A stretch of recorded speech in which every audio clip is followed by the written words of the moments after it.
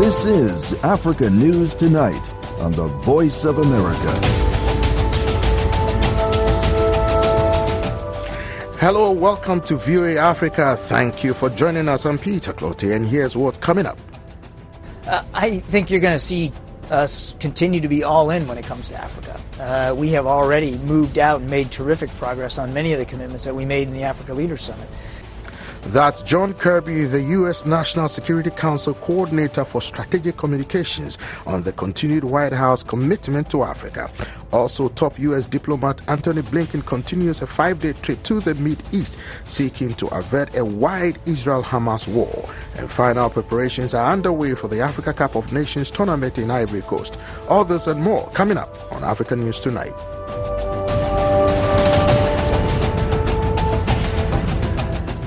In a recent interview with VOA's White House correspondent Paris Huang, John Kirby, the National Security Council Coordinator for Strategic Communications, reiterated that President Joe Biden and his administration are all in on cooperation with the African continent in the coming year.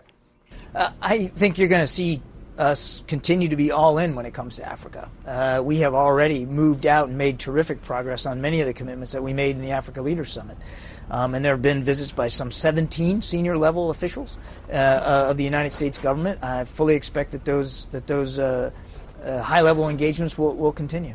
And the U.S. has imposed sanctions on individuals in several African countries which are experiencing conflict, like the Congo, Sudan. President Biden also recently revoked AGOA access over human rights issues on Central African Republic, Gabon, Niger, and Uganda. Is this type of economic statecraft the main lever that the United States has for managing this relationship with the continent? And is this enough to counter China's rising influence and massive expenditures on the continent? Well, first of all, these actions were taken, these economic actions you're talking about, were designed to express our deep concern and to do it tangibly about some of the practices by leaders in these countries. It has nothing to do with trying to counter China. It's about leading our foreign policy with a strong focus on human and civil rights and doing what's right and making it clear what we will and what we won't stand for. We have other tools at our disposal, which again I'm not in a position to speculate about right at this time. But it's not about China. These countries all get to decide for themselves what kind of relationship they want with the United States and what kind of relationship they want with China. That's up to them. We're comfortable that we've got a strong network of relationships across the continent. We're comfortable that we're taking real action to give African nations and African leaders alternatives in terms of financing, transparent, healthy, vibrant financing opportunities that won't push their countries further into debt, the way that other financial relationships with other countries outside the continent have caused to these our African friends. So again, we're going to keep doing what we've been doing, meeting the commitments that we made during the Africa Leaders Summit, offering opportunities for infrastructure growth and development and investment that are sound and viable and transparent, and continuing to honestly put our money where our mouth is when it comes to standing up for shared principles and values. That was John Kirby, National Security Council Coordinator for Strategic Communications, speaking with VOA White House correspondent Paris Huang.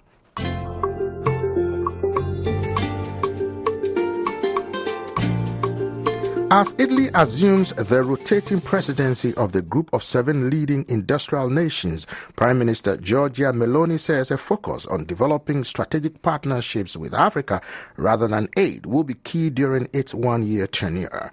Cooperating to develop local economies and raising living standards in Africa, she said, could dissuade prospective migrants from seeking refuge in Europe. Dale Gavlak reports from Rome. Italy envisions a strategy for Africa known as the Mattei Plan, named after Enrico Mattei, founder of the state-controlled oil and gas giant Eni. It calls for expanding cooperation in Africa beyond energy. Italian Prime Minister Giorgia Meloni told a news conference this week the plan includes specific projects, but details would be unveiled this month at a Rome conference.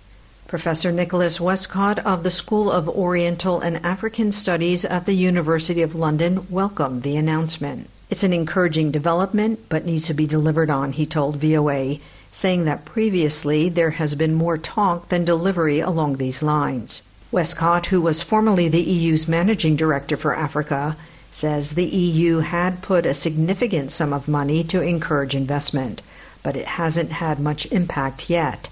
He says the EU needs to up its game in terms of effective investment in Africa. Now is a good time to do it. Africa is starved of investment. The demands for investment allow the economies to adapt to climate change, which is already having a quite dramatic impact in Africa, even more than elsewhere, is very urgent. So it is timely that this initiative is taken.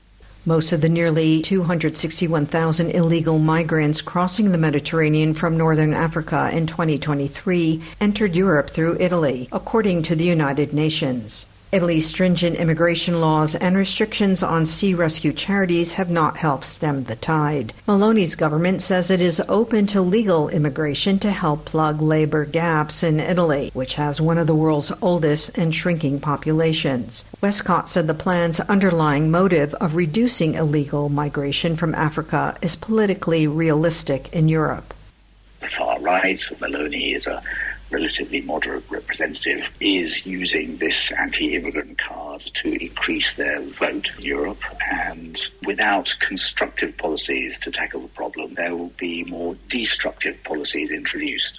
Madalena Procopio, an Africa analyst with the European Council on Foreign Relations, told VOA that Italy, in the words of Meloni, wants to build cooperation and serious strategic relationships in Africa as equals, not predators.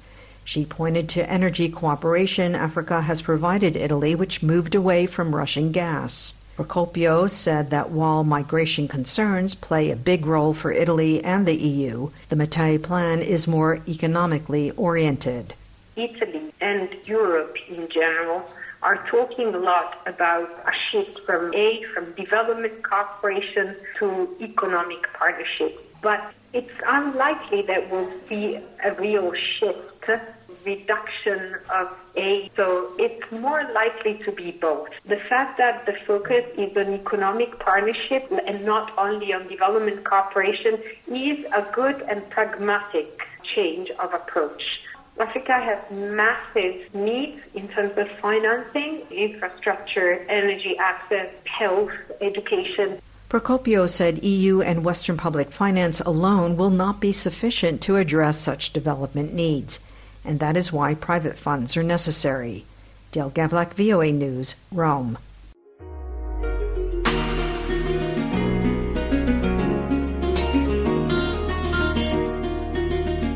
Israel hit targets in South Gaza and across its border with Lebanon ahead of a visit by the top U.S. diplomat Antony Blinken, who is seeking to avert a wider war. He is due in Saudi Arabia after talks earlier today in UAE capital Abu Dhabi.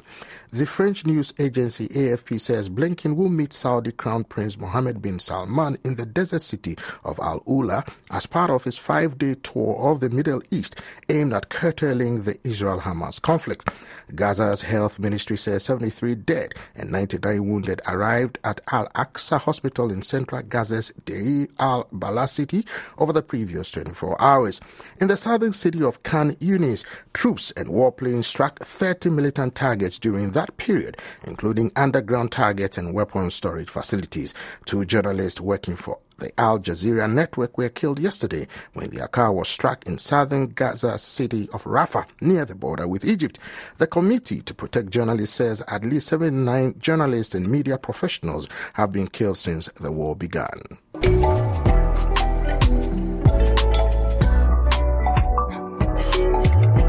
And you are listening to Africa News Tonight. I'm Peter Clotte in Washington. For more information on these and other stories from the continent, please see voaafrica.com. There you will find all your favorite VOA radio and TV programs and a whole lot more. For world news, check out voanews.com.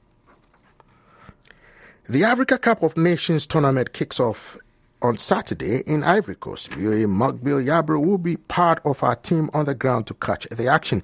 He's here in the studio with me to give us a look ahead at the expected highlight. Hello, Mokbil.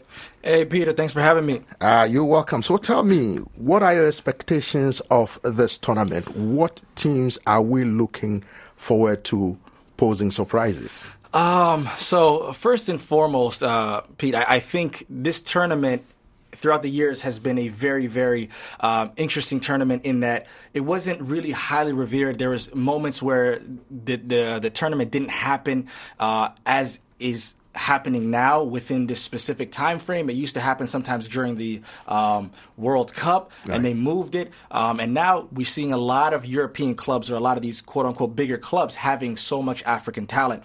So now it comes to this tournament, AFCON 2023 in Ivory Coast.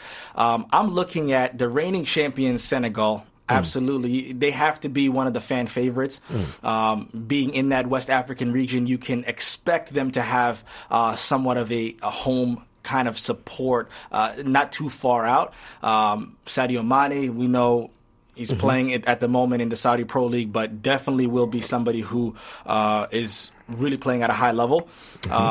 On top of that, if we look at any other teams, Morocco, we've seen what Morocco did in the World Cup. We understand they just arrived in Ivory Coast. They have arrived in Ivory Coast relatively early. If this was the AFCON of the past, a team of that caliber would show up the day before the tournament starts. They would not really be taking it as seriously as they are. So that is amazing to note that they are here. The entire full team, from what I'm hearing, is on the ground in Ivory Coast, ready, training, making sure that they have that chemistry that they had built during the World Cup. So I'm excited to see what Morocco does. On top of that, you can't really knock out a team like Egypt.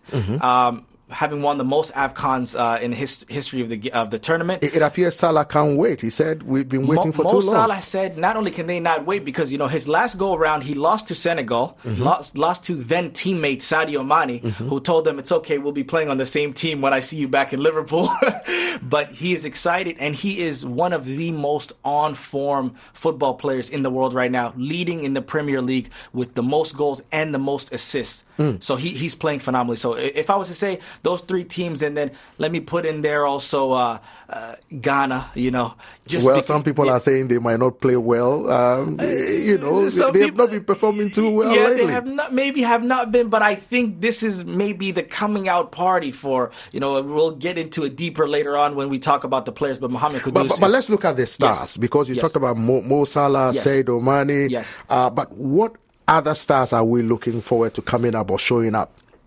African Player of the Year, Victor Osimhen for Nigeria is going to be somebody that you have to watch. Somebody who may be flying under the radar for other folks that don't necessarily watch the Bundesliga. Victor Boniface for Bayern Leverkusen. Phenomenal. I believe he has 15 or 16 goals. He's on fire. So to have those two players playing up top together for Nigeria means that Super Eagles are going to be flying high. On top of that, let's just go back to the young man we just spoke about, Mohamed Kudus.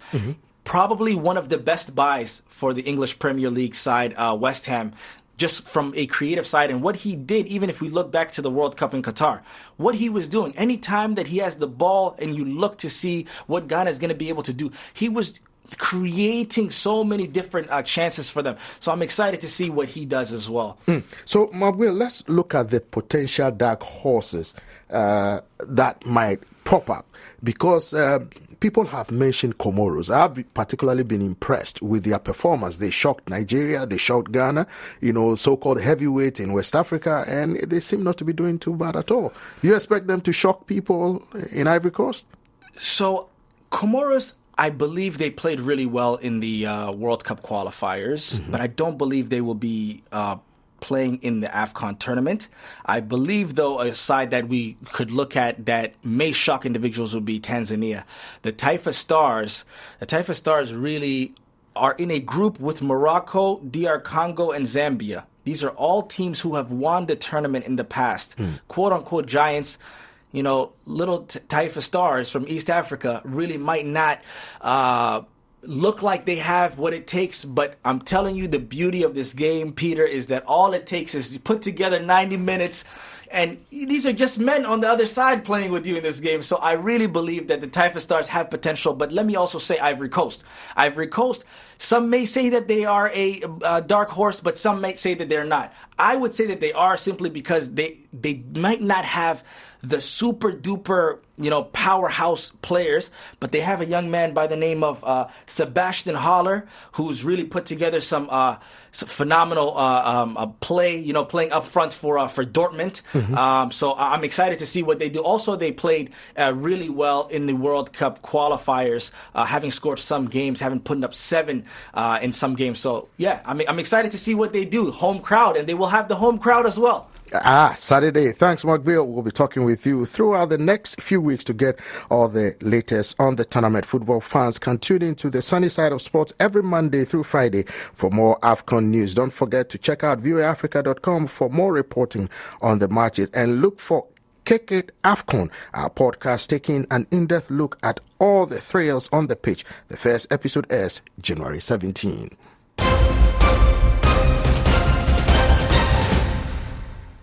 A former interior minister of the Gambia is going on trial in Switzerland. Ousmane Sonko is charged with crimes against humanity for his alleged role in years of repression by the West African country's security forces against opponents of its longtime dictator.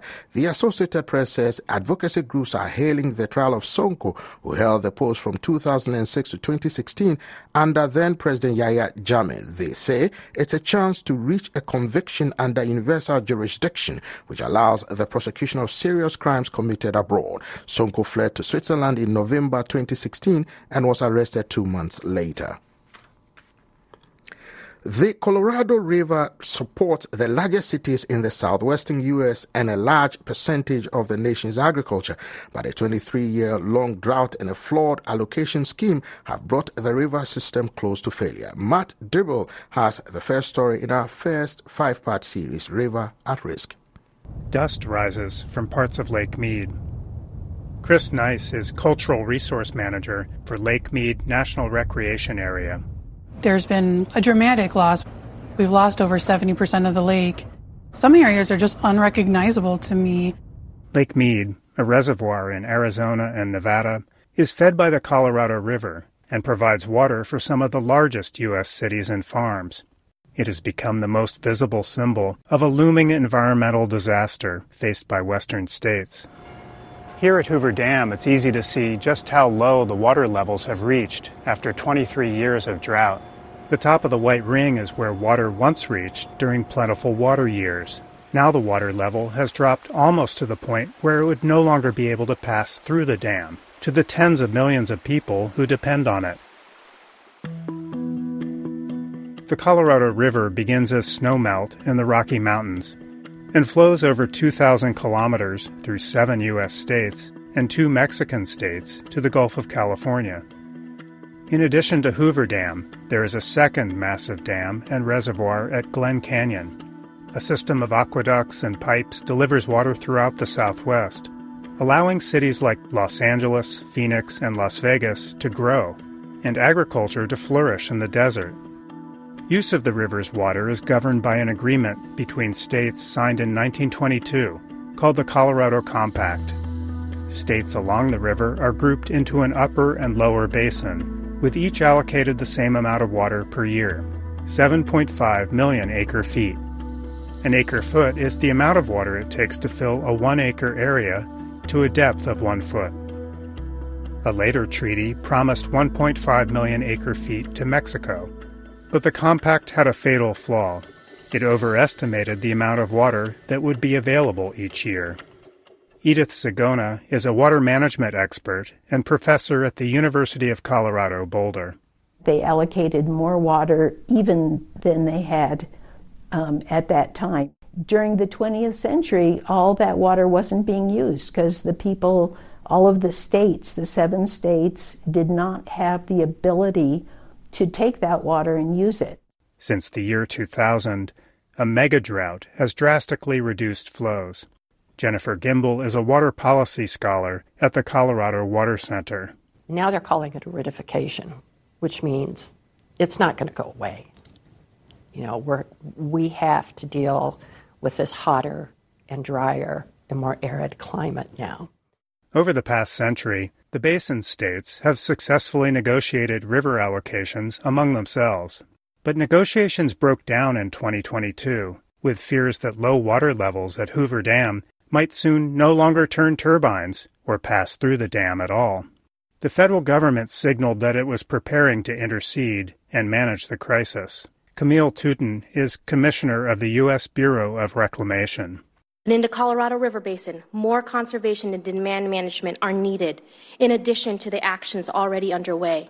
In May of 2023, the basin states ultimately agreed to the government's demand to begin conserving nearly one-third of the average annual flow. Will the cuts be taken mostly by cities that continue to sprawl despite the worsening crisis, or by farmers who currently use 80% of the water? And where does this leave Native American tribes who continue to fight for access to water they've long been promised? Or Mexico, where the end of the river barely supports a struggling ecosystem? In the parched landscape of the Southwest, the struggle over a dwindling Colorado River promises a future of complex negotiation and adaptation. Matt Dibble, VOA News, Boulder City, Nevada. The Consumer Electronics Show, better known as CES, is back in Las Vegas from January 9 to 12 with more than 3,500 companies from around the world showcasing the latest development in artificial intelligence, healthcare, transportation, and much more. VOA's Julie Tabo gives us a preview. So is there anything I can touch? Thousands of visitors are expected to see, hear, and experience the latest innovations in technology at CES 2024. This year's Consumer Electronics Show in Las Vegas. The largest consumer technology event in the world will be even bigger this time around, with a 10% increase in exhibit space and more than 3,500 exhibitors. John Kelly is CES Vice President and Show Director. He spoke with VOA via Skype. We really do represent the entire tech ecosystem. So it could be those healthcare companies, those transportation, mobility companies, drone companies, 3D printing companies, lifestyle technology companies, smart home companies. More than 300 manufacturers make up the transportation category alone. That includes companies like BMW, Mercedes-Benz, Hyundai, and Kia. And more than 1,000 of the exhibitors will be startups. I see entrepreneurs that are very passionate about their product. And it's not just a product to make money, but more to solve a problem. Which ties in nicely with the show's theme of technology for good. For me, that's what's most inspiring, is to see those companies that are developing those products with, good intent to change the world and make it a better place. Artificial intelligence is expected to dominate the exhibit floor, especially in key areas where there's been explosive growth. You'll see how artificial intelligence is powering automobiles. And AI is increasingly present in healthcare. It's an explosive area of growth. What we're seeing is new different types of solutions to help patients, the end users, the consumers, connect with their doctors, connect with their healthcare providers to provide solutions to better improve their health. Attendees will also get to see goods and services from many eco-minded companies. Companies utilizing clean energy or showcasing technologies that conserve energy. We're also seeing it show up in the agricultural and food tech category, where companies are showcasing how they are producing in an energy efficient way, in a more efficient way, if you will, to solve food scarcities.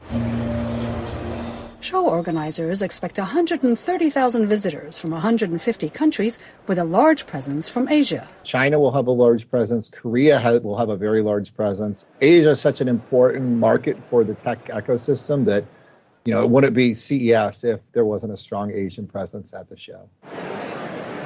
Representing the best of global technology, nearly one-third of exhibitors at CES 2024 are from overseas.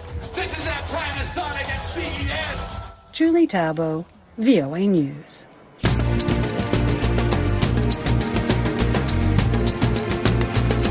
And that wraps up this edition of Africa News Tonight. I am Peter Clote in Washington. For all the latest development on the continent 24/7, visit our website at voaafrica.com. On behalf of our producer David Vandy and our engineer Mr. John Dryden, we say thanks for choosing the Voice of America.